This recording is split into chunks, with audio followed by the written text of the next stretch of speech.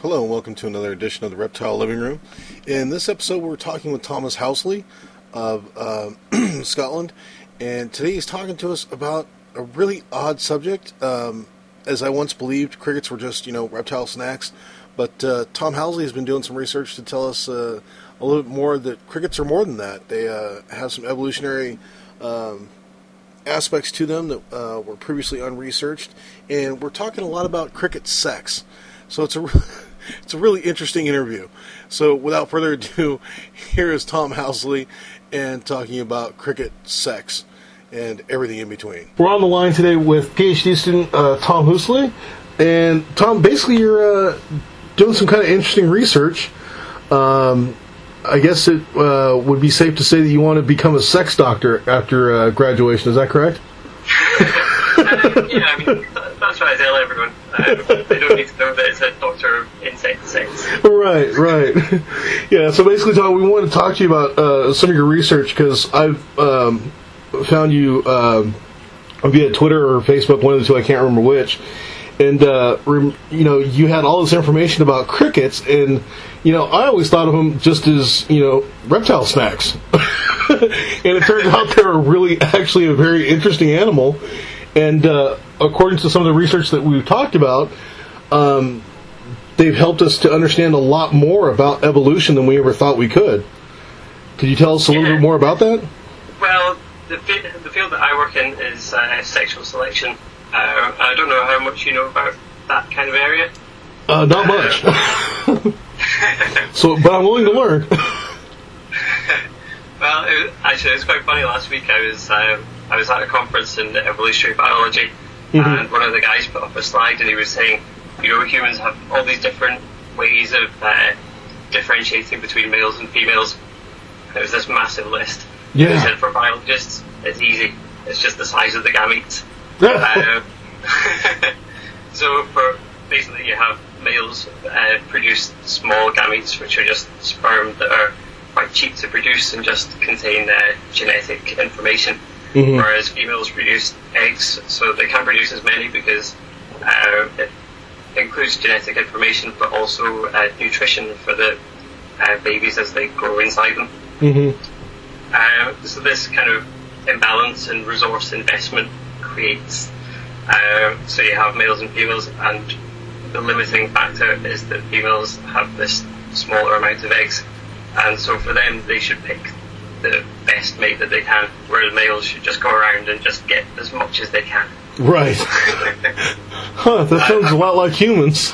Yeah, maybe I should clarify that by saying, this is not my personal viewpoint. Nice. Now, as far as different species and stuff like that, and you're also studying parental care in the crickets as well? The crickets that I work on don't exhibit parental care. Oh, okay. There's not that many insects that do, I don't think. Okay. I could be wrong. I know that there's a lot of interesting work going on with burying beetles on parental care.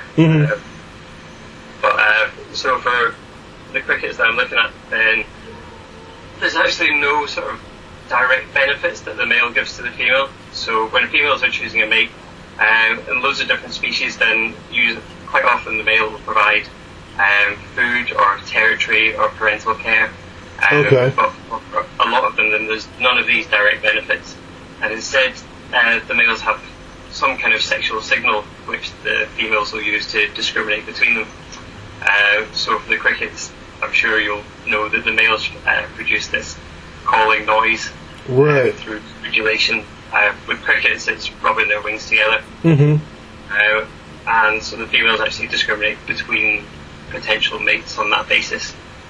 Really? So just on the male cricket song, the females can tell who the best mate would be? Well, I'm kind of investigating that just now. Oh, okay. And the idea of these sexual signals is a really interesting one, because with species like this, where there's no direct benefits, then you can imagine that some kind of signal. It's harder when you think of these acoustic ones, but if you think of something like a peacock's tail, Right. And that's a really obvious one where the male has this really big, impressive train, and they all kind of parade in front of the females, and the females choose on the basis of this. To try and figure out what's behind this, then you have to think about how if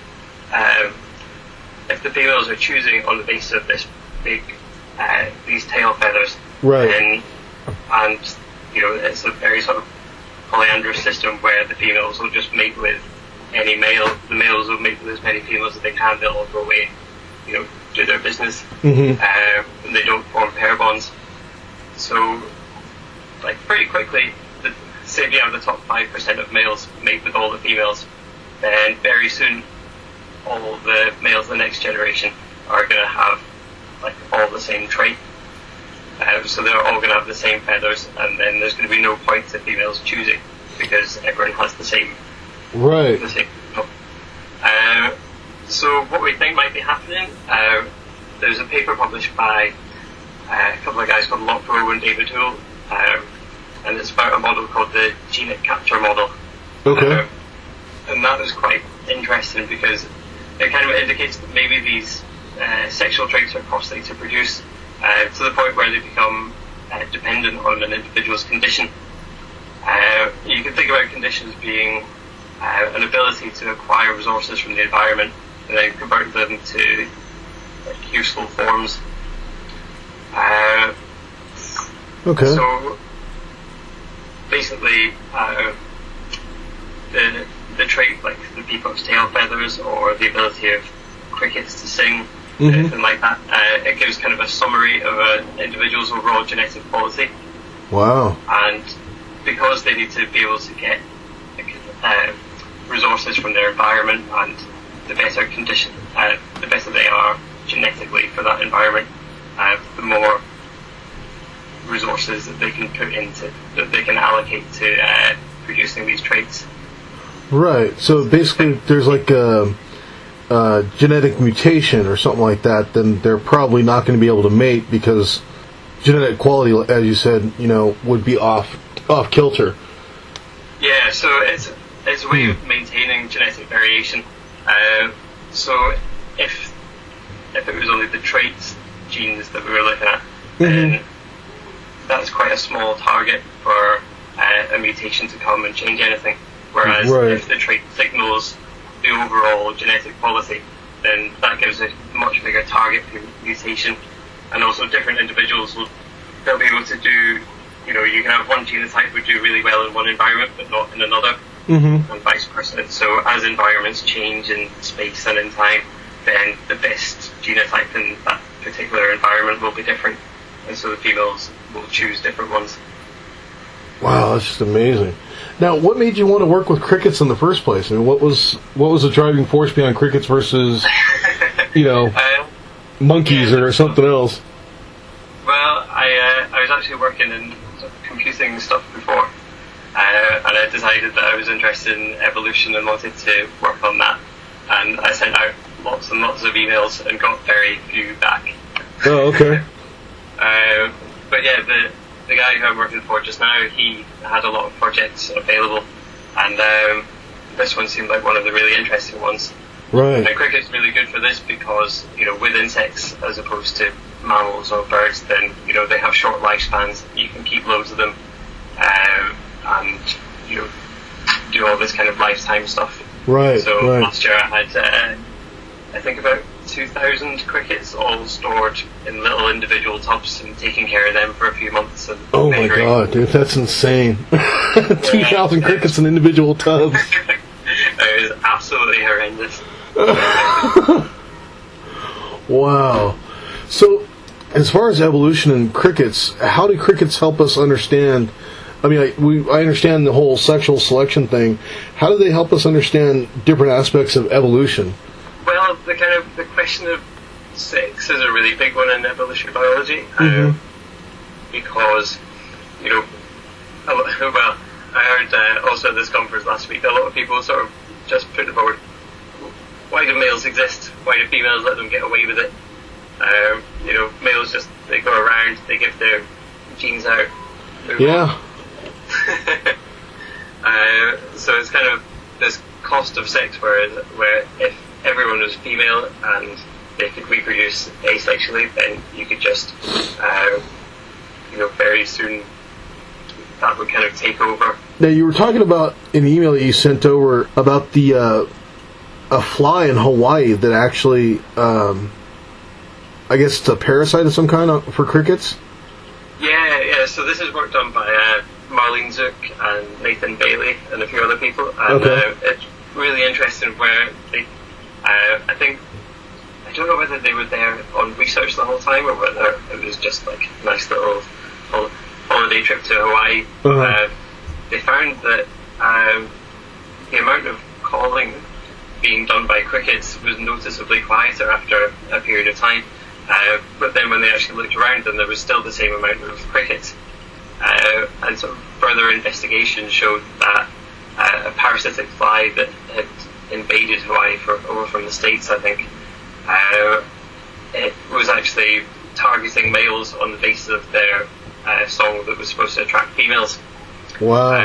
And this is a really amazing case of rapid evolution where there was a sort of mutation in the population where some males had flat wings that didn't produce a call. So they still, they raise their wings, they rub them together, but because they're flat and they have no ridges on them, then they're totally silent.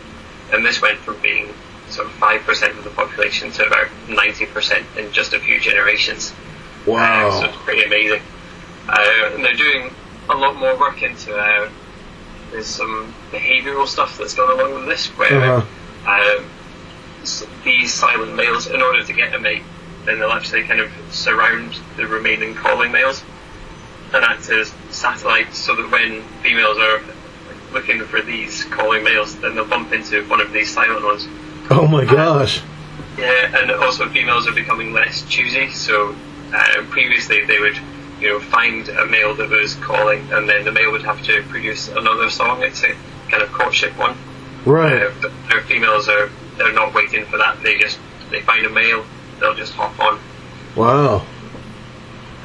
What's great is I saw Nathan talking last week.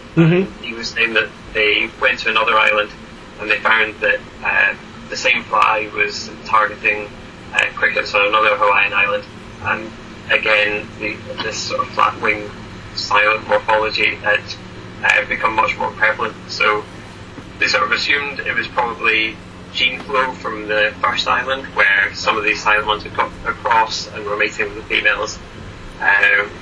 But they investigated further, and it seems that it's actually a different silent flatwing morphology, so it's evolved separately on both islands as a response to parasitic fly.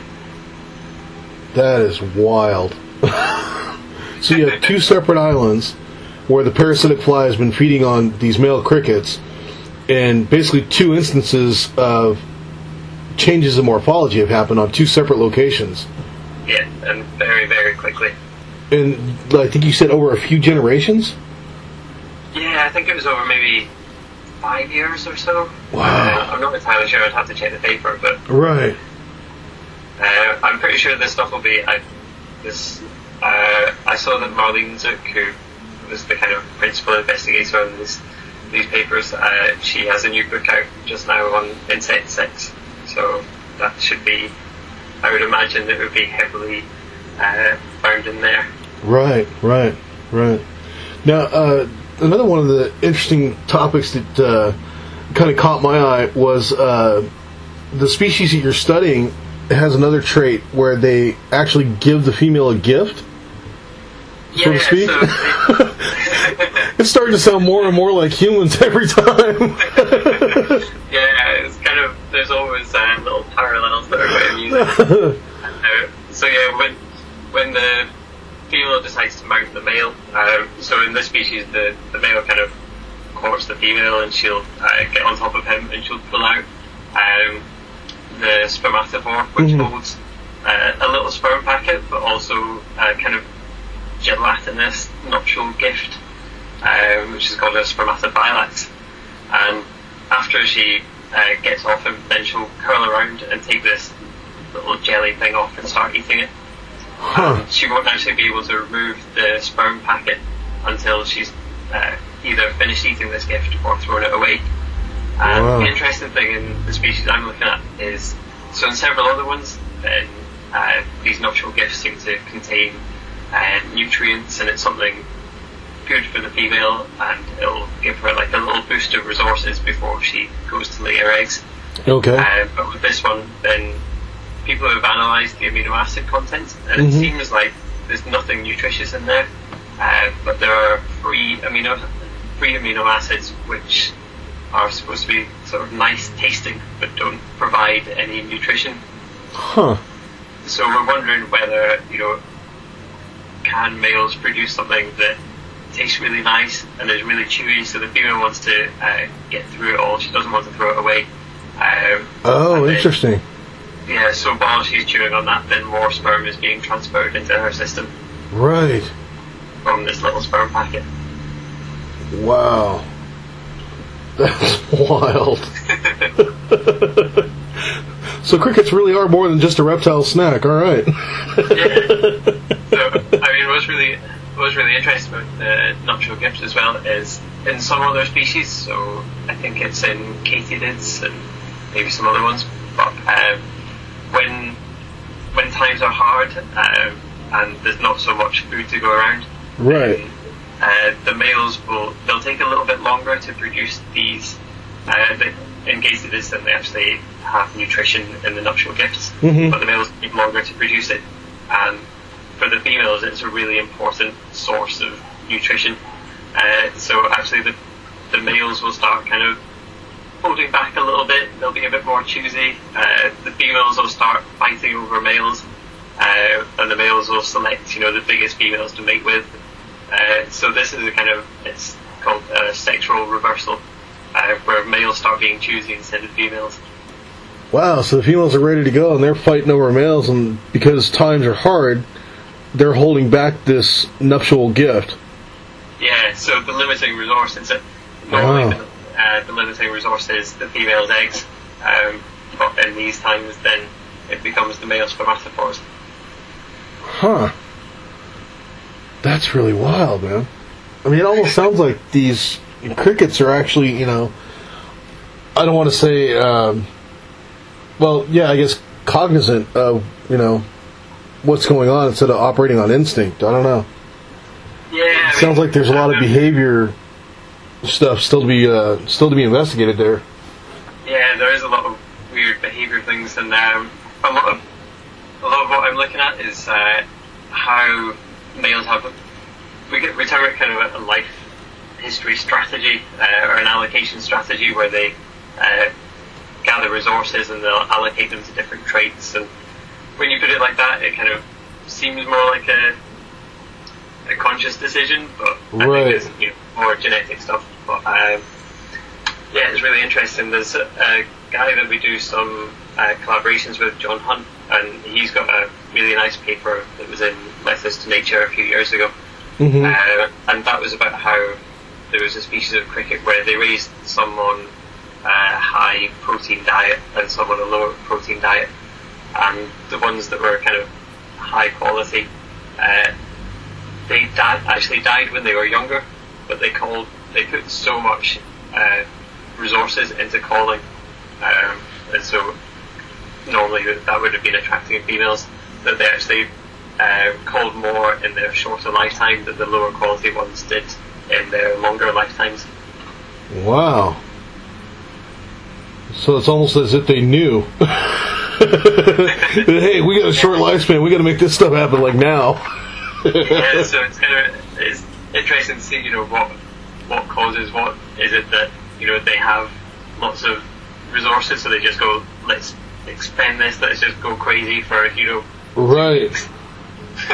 Wow, that's amazing. So what's next on your agenda for research or what have you? Anything in particular? Or? I've just finished writing a review paper, which is under peer review just now, so I'm hoping to hear back from that. Oh, cool. Although I'm kind of not hoping to hear back from it, because I'll probably have to change everything. I'm sorting out all the data from the last big experiment of a couple of thousand crickets. And I started a new experiment recently, but I had some problem where everything just died, and I'm not entirely sure why. I was kind of worried that it might be, I don't know if you know about the cricket paralysis virus. Yes, I have heard of it. Yeah, so that was quite distressing, as you know, I was trying to find out more about it, and I see these things about, I think some people have had small businesses set up to provide crickets as reptile live food, and a couple of them went bankrupt, I think. Yeah, this virus went through and wiped out a whole bunch of cricket businesses, definitely. Yeah, so I don't think it is that, thankfully, because all my stocks are fine. It was only the experimental ones that all died, so I'm starting again and just trying to be extra careful about everything, and right. Hopefully that'll go well. I've got a couple of little things to look at. Wow. I can't give away too much because I haven't published anything yet. Oh yeah, no, definitely. No, I completely understand. But yeah, it's all about, you know, this kind of how they allocate resources and things like that. And I have the ones that I was using last year. Then what's really cool is I have these inbred lines that I got from a guy called Scott Sackaluk, who has been working on the species that I work on for many, many years, and is the sort of guru of these ones. Oh, okay. So they produced inbred lines which have been inbred for probably about 45 generations now, so they're pretty much, each line is just a big box of clones where they all have the same genotype. Right. So what's really great for this is that you can put them in, you know, you can do different things to them and see how they react, and so it's the kind of what phenotype they produce under different environmental conditions from the same genotype. Oh wow. And then you can compare that, so that's really interesting. Yeah, very definitely. Well, that's awesome, man. Man, that's just that's just some really incredible stuff, you know, because like I said, here I am, you know, crickets are reptile food, you know, that's about, you know, as far as my extent of knowledge on crickets went. And now I almost feel guilty for feeding them to my reptiles. Oh, no, I mean, they're nice little for your reptiles, but it means you can enjoy watching them every so often as well. Yeah, as long as they're alive in the enclosure, I can still watch them. Now, did you want to mention the website, Tom, for you? Yeah, so I have a little blog, which I'm trying to use a bit more often. It's at tomhousley.wordpress.com. Okay. So yeah, I will be putting up various little stories generally about insect sex, surprisingly enough. And also there's contact details there, so if anyone wants to ask me any questions about my work or generally about insect sex, then I'd be very happy to answer them if I can. Awesome. Now, before I let you go, we were we were talking about you were looking for I don't recall what you were looking for, but you came across one of my favorite subjects, which is I think it was the About page or something like that, and they were talking about cricket aggression, and they were showing a picture of a grasshopper. It was I went to another page, and it was something about it was actually about cricket paralysis virus. Yeah. And a picture of a locust. Nice. I was just thinking, God, you know, imagine this kind of virus that actually turns your crickets into completely different species. So when crickets get mad, they're like the Hulk. They change into locusts. Oh my gosh. So yes, folks, please don't rely on the About pages or Wikipedia for your research. Tom and I have both found it to be very needy in factual information, to say the least. Well, was it you needed a 20-foot tall tree for your? Yeah. Yeah, that was from that was bizarre. Reptiles, so that's cool. That was so odd, because this was a reputable, well, what was supposed to be a reputable website for reptiles. And you go in there and you're looking at the plant list, and all of a sudden it lists off Callistemon, which is the bottlebrush tree. And I was like, well, wait a minute, bottlebrush tree, because I know what that is. We had one in my parents' backyard, and I'm like, that thing's huge. That thing's like 20 feet. How the hell are you going to put that? Who recommended this? And then they're recommending cypress and all this other stuff. I'm like, you guys, wow, who approved this plant list? And where's your enclosure with it in it? Because I want to see this. 20-foot tree and an enclosure, sure. Yeah, so mutating crickets, trees in your 14-gallon enclosure, no problem. We got you handled.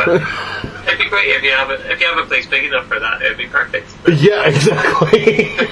If you're raising Komodos, no problem. Oh man.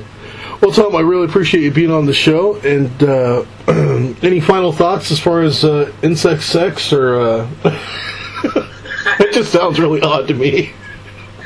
Yeah, well, obviously, thanks very much for having me. I would just say maybe, there are parallels, but I guess not to take this too seriously. Right. Don't get too anthropomorphic about it.